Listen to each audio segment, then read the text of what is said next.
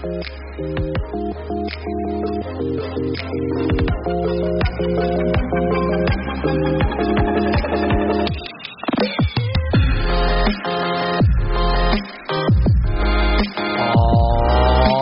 right, everybody. Welcome back to another edition of the Untitled Jeff Gluck Podcast. I'm your host, Jeff Gluck, and today it is a very special edition of the Driven Life series, where this year I've been talking to people about motivational or self-improvement stories or habits that could help you out. Today I am speaking with a NASCAR fan named Matthew Todd. I've never met Matthew. I've only communicated with him on Twitter. But I think Matthew's story and experience is something that you're going to want to hear and you will find valuable. 1 year ago this week, Matthew suffered a traumatic brain injury, which I will let him tell the details of. And as he recovered, NASCAR was something that helped him bring back some of his memories, which he was struggling with. In fact, I first heard from Matthew when he was following some of my tweets on Twitter and had no idea why he had been following me, but realized through all the coverage that's out there that he not only liked NASCAR in the past, but he liked it all over again once his memories came back. That's just scratching the surface, though. This is a very heavily edited interview. We did this by phone, and the conversation lasted well over an hour, and I wanted to edit it down into something that was in a digestible podcast format. I will say that Matthew is on Twitter at MatthewTodd04, and he invites anyone who would like to hear more of his story to contact him, and he said he'd even hop on the phone with people. I'll explain more of that later, but for now, let's just start and get right into our interview and hear Matthew's story. Okay, we've got Matthew Todd on the line now. Matthew, how are you doing? I'm doing well, Jeff, and it's a privilege to speak with you. I'm very glad to be here, and I have enjoyed our exchanges on Twitter, and it's so great to be able to communicate with you. So, Matthew, if you can just start by taking us through your injury and how it all happened, that would be great. Absolutely, and I appreciate you asking, Jeff. My life changed forever. In April of 2018, I was holding a door for a lady and took a few steps away from the door after she was in, and a displacement caught my right foot. It caused me to stumble, and I just fell down to the right. I put my right arm out my elbow to catch myself as I was falling forward. And something caught the right side of my head. And on the way down, instead of just having a bump on my head, it tore the cranial artery in half.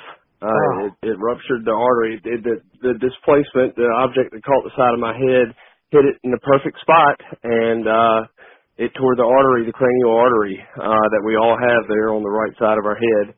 And I can tell you this, I remember falling, I remember holding the door and taking a few steps, and then, everybody slips and falls from time to time, I guess, but it is usually not as tragic as this was. It's injured me for the rest of my life, but I can say that in addition to this being the worst injury I've ever had, outside of having my daughter Harper Ruth, this is the greatest blessing that God's ever given me.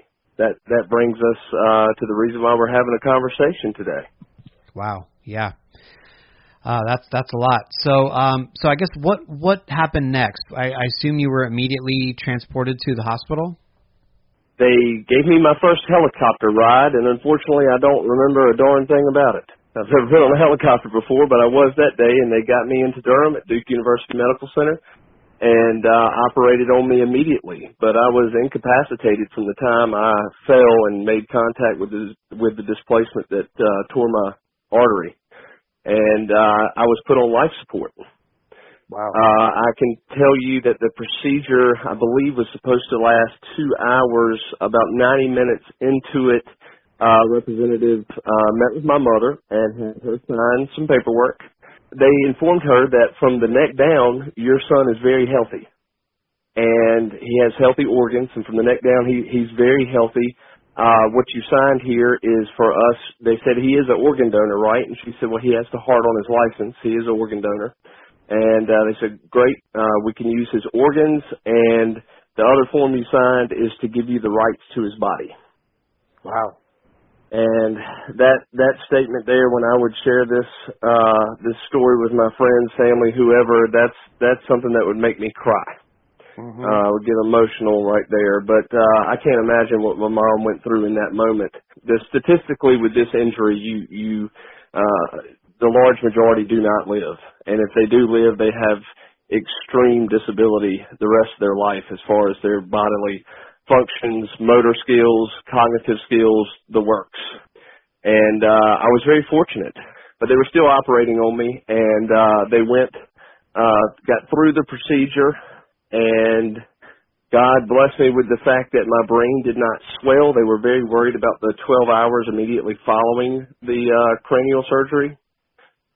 They opened up the right side of my head. I had 93 staples on my head, and my brain didn't swell. So they were able to put me in a private room in the ICU, and they had estimated I'd be there in the ICU anywhere from 30 days to several weeks, and then I'd go to another floor in the hospital and remain there for the foreseeable future.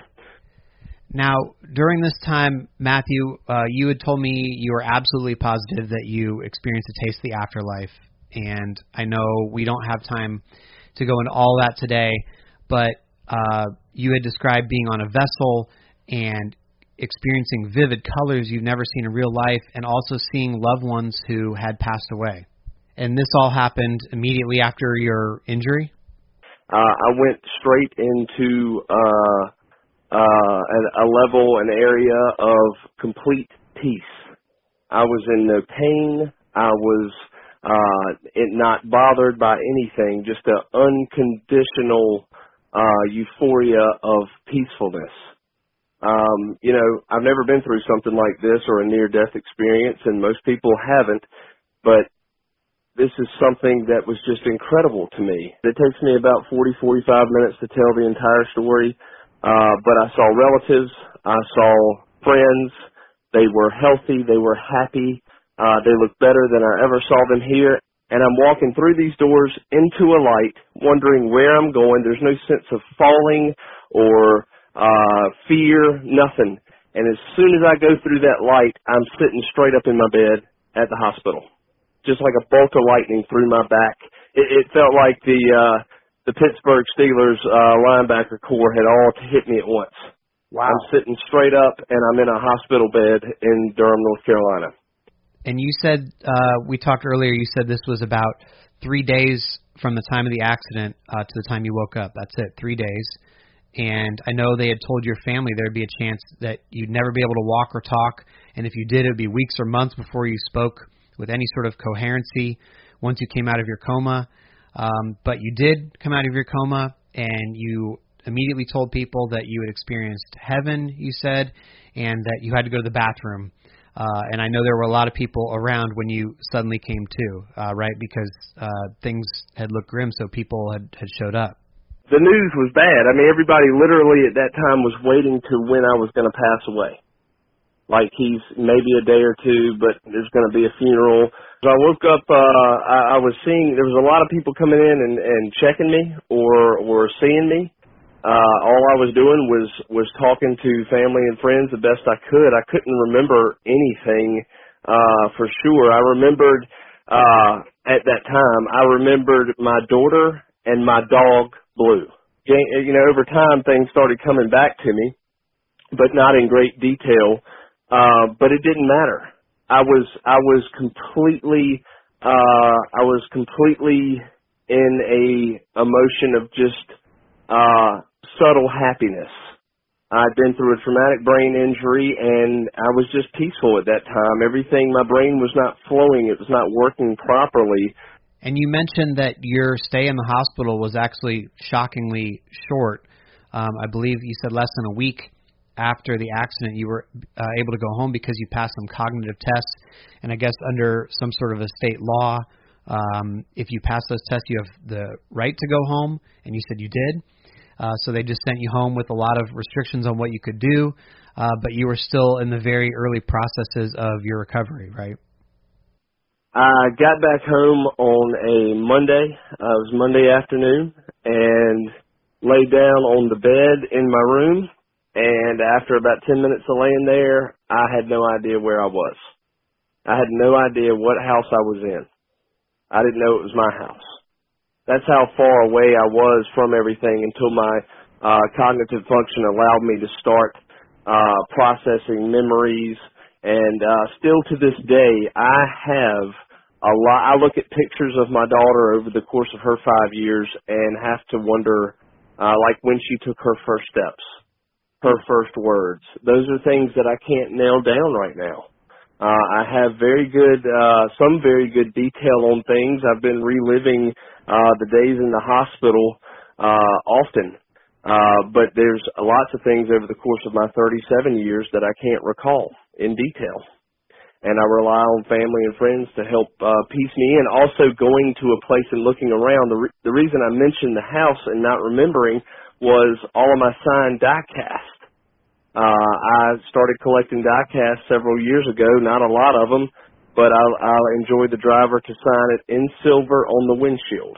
Mm-hmm. And my first Father's Day gift was a Jeff Gordon signed Gen 7 car that I got for Father's Day. And just an absolute wonderful sport in general. But I don't recall watching television during that week. I don't recall doing much of anything. I had no sense of hunger. I could not process hot and cold temperatures, all that kind of stuff. So that following Saturday, I cut on my television. The TV was on, and I go to turn a channel, and the DVR was recording. So the first question is, what's a DVR, and what is this? And Mom said, Matthew, that's a race. And I'm like, well, what race is it? She said, that's a Monster Energy NASCAR Cup Series race. And they were racing, as I recall, at Richmond. I'm not 100%, but I believe they were in Richmond, and I didn't even know that I was looking at a NASCAR race. Wow. But Mom explained to me that I was a large fan of the sport. I have been since I was 3 years old. So you had no idea that you were a NASCAR fan. Obviously, you didn't know what it was, so you didn't know that you were a fan. You know, I had no idea what I liked and didn't like. Right down to food, music, sports, hobbies, all that stuff. And the NASCAR, through your work, through following that sport, that was able to bring me a lot of happiness in the memories that came back to me. And I had time on my hands, and I enjoyed watching the shows, the races, and everything that I could about it. But it also started waking up the memories that I had in that particular thing that I enjoyed, racing. Just constantly, read a name, or you see a car, or number, team, whatever it may be, it just wakes something up. Like every race I've been to, I can't remember them all now. I used to be able to. Used to be able to tell you who won the races. Some I can, some I can't. The details of specific memories come back in full force, or I'm only going to get a piece of them, or none at all. Wow, it's so hard to understand that, grasp that, but it sounds like NASCAR essentially played a role in helping you retrieve those memories, right? Imagine the hard drive of your computer being wiped clean and then all the memories flowing back in. Sometimes early on it was very slow, and then it picked up very, very quickly to where it comes back every day. I could be doing anything, and a memory from a random time in my life will come back to me. And as far as the racing, I went through everything in my house, and I remember seeing the yellow bib that had a number 18 on it, and that brought back the memory of visiting Joe Gibbs Racing several years ago. I'd gotten a bib for my daughter Harper, and of course she loves M&Ms. She got a pack of those tonight, actually, and whenever a race is on, she's always looking for that number 18. I cannot tell you how much happiness it brings me when a memory comes back and then something that I have a great and positive passion about. These are things that are just so happy, but one of the best memories that have come back to me was looking at the number 24, but I was seeing the name William Byron under it, and I was like, no, that doesn't match to me. I don't think this is not what I'm recalling. And then Jeff Gordon's name, I don't know if I read it or what, that comes along, and I see the die cast. I pull that out, look at it, okay, it was Jeff Gordon's car, piece together that he's retired, and then, bam, the first race I ever went to comes to mind, and that was the 1994 Coca-Cola 600. Looking at the die cast, seeing, following your work, things build up the more time you spend on it, just like the exercises I have to do for my pathologist. Wow, that's so cool. Well, I do want to shift gears a little bit here with the theme of this podcast and talk about what perspective you've gained from this experience and having a second chance at life, really. One of the things I've noticed from following your tweets is you often tweet about the word real and you capitalize the R in that. Why do you do that? Real is one of the most important words that I have because real people, real knowledge, and real experiences. Those three things, real people, real knowledge, real experiences, that's what matters. I feel like fake stuff is a waste of our time. I feel like people that are not honest are a waste of our time. I feel like enjoying a sunset or a sunrise, that's a real experience. And I cling to what's real. I can't read, back when this happened, I could not follow a movie. I couldn't read a book because I couldn't remember from page to page or several pages what was going on. Just like in a movie, I'd watch it begin, and 20, 30 minutes later, I wouldn't know what was going on because I couldn't follow the course of the story being told on the screen. Mm-hmm. But I've healed through that. I know I've seen you mention before that it bothers you when people judge others, and that's something that you no longer do after the accident. Back when this happened, your car, how new or old it is, didn't matter. Your house, how big or small it is, didn't matter. Your clothes, how stylish or not stylish they are, didn't matter. Your job, how extravagant or whatever you want to call it, didn't matter. I just worried if people were healthy and happy. The judgment of where someone eats or where someone sleeps or how they earn their living, none of that at all mattered to me. And to this day, I care about someone's health and happiness. I do not look at the stature of a person by the material things they have or the amount of money that they have. I only care if they're healthy and they're happy. Going to a restaurant. I'll never ever go to a restaurant again, Jeff, and worry about per se, well, I've got to get that piece of prime rib or I've got to eat the chicken soft tacos here. All I care about is who I'm with and what kind of a real experience or real conversation or real enjoyment we're going to have. You also mentioned you were as guilty as the rest of us in terms of speeding through life and not taking the chance to enjoy it. And I see from your tweets now that you really take the time to savor life's small moments, even something like watching rain hit the driveway. Is that correct? I used to go 100 miles an hour and do everything, getting everything done that I can get done, packing the most I can pack into one single day. And now that I've had this time to actually be forced to slow down, stop, pay attention to what's going on around you, the beauty of the world around us is just amazing to me. The day that you're referencing with that tweet, I was sitting in a garage and I was watching the raindrops fall on a concrete driveway that I've known most of my life, and I had never noticed the reflection of the sunshine off the raindrops when they hit the ground. They looked like diamonds dancing to me. I would sit outside for several hours and listen to the birds chirp, feel the breeze, watch the sun come up. and just absorb every bit of the natural beauty that this world provides us. But seeing a good sunset, looking at the stars, seeing the moon, those are things that are just absolutely, they put me in a condition of awe. I'm in awe over those things.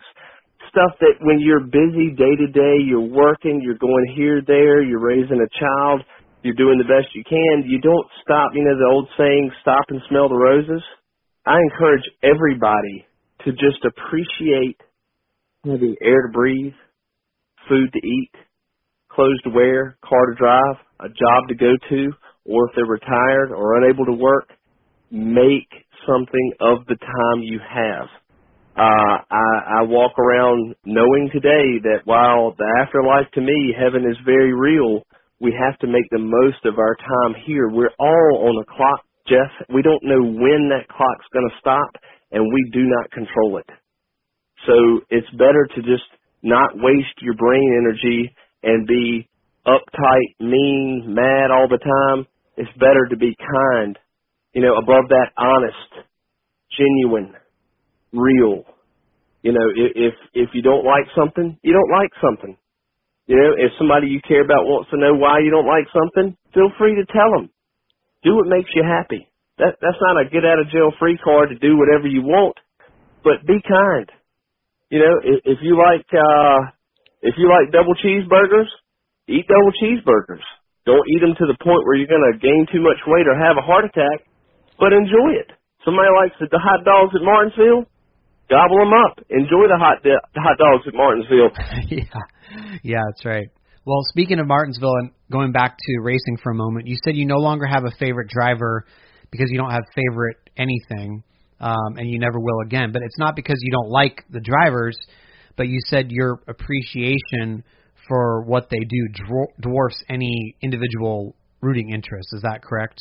I can appreciate what these people did in that industry that brought so much happiness to millions of fans. That's what it all boils down to, right? Why do people enjoy playing golf or playing computer games or anything, cooking? They do it for happiness. They do it for solitude. They do it to try to slow their mind down and enjoy some peace. It's a really good reminder, honestly, for those of us who work in NASCAR as to what the sport can bring to people. On another note, you said a big positive of Twitter was helping you rediscover your interest in racing, but you said that it also bothers you after your experience. Is that right? I'm very saddened by the fact that it seems like social media has become a cesspool of opinions, and we all have those opinions. But just because someone's opinion is different than yours doesn't make them a bad person. It doesn't mean the world's going to end. It just means that they think a different way than you do about one particular topic. You go to a restaurant. I might order the hot dog. You might order the cheeseburger. Guess what? We're of a differing opinion about the menu, but we're still going to enjoy ourselves and have a great conversation. Matthew, on a final note here, if you could just give people one bit of advice on one thing that they could do differently to appreciate life a little more, what would it be? You don't want to wake up every day and look at every single problem or issue a person may have. Just focus on the small things that you can do. Work on the small things, and then once you do enough of those, you'll see a big change in the large things. But you got to keep your focus on what's important, but enjoy what you like to enjoy and be respectful of someone enjoying something that might be different from you. All right, everybody, there you have it. I'm back here in real time. That was my conversation with Matthew Todd. And Matthew was willing to share some photos of himself right after the injury, including kind of a gruesome one of all the staples in his head. So if you would like to see that for whatever reason, that will be on the written version of this on jeffgluck.com. Again, I really appreciate his time and being willing to share that. This was something where we had been talking, at least online, since last summer as his recovery was ongoing. And I wanted to share the story with people and talk to him in person, but I figured ultimately if that wasn't going to happen, we should do it over the phone, because this is something I thought people need to hear, and it just so happened to coincide with the 1-year anniversary of his accident. So I do feel a bit bad or guilty that I shortchanged him a lot on some of what he had to say, including some of the stuff that was important to him, such as his journey to heaven that he felt strongly about, and he really goes into great detail on some of that, and I just didn't have a place for that to include that all in the podcast. But again, he encourages anybody who is interested in that story or wants to hear more about it to reach out to him on Twitter. It is MatthewTodd04, and said he'd be even more than happy to hop on the phone with anybody and share that experience. He's quite passionate about all that's happened to him and the new perspective that he has on life. Well, shifting gears back to the racing now, coming up on the next edition of the Untitled Jeff Gluck podcast, it's going to be a post-race podcast from the Long Beach Grand Prix, and I will combine that with Richmond. So plan to watch Richmond on Saturday night. I'll be at Long Beach, and then I'll do a podcast, I believe, after the Long Beach race about both races, if the timing works out. Hopefully the NASCAR race will run as scheduled on Saturday night, and they won't both be running at the same time on Sunday or something like that. But anyway, that will be the next podcast. And then a 12 questions interview with Matt DiBenedetto is on tap for next week. Thank you so much for listening as always, and I will talk to you next time on the Untitled Jeff Gluck podcast.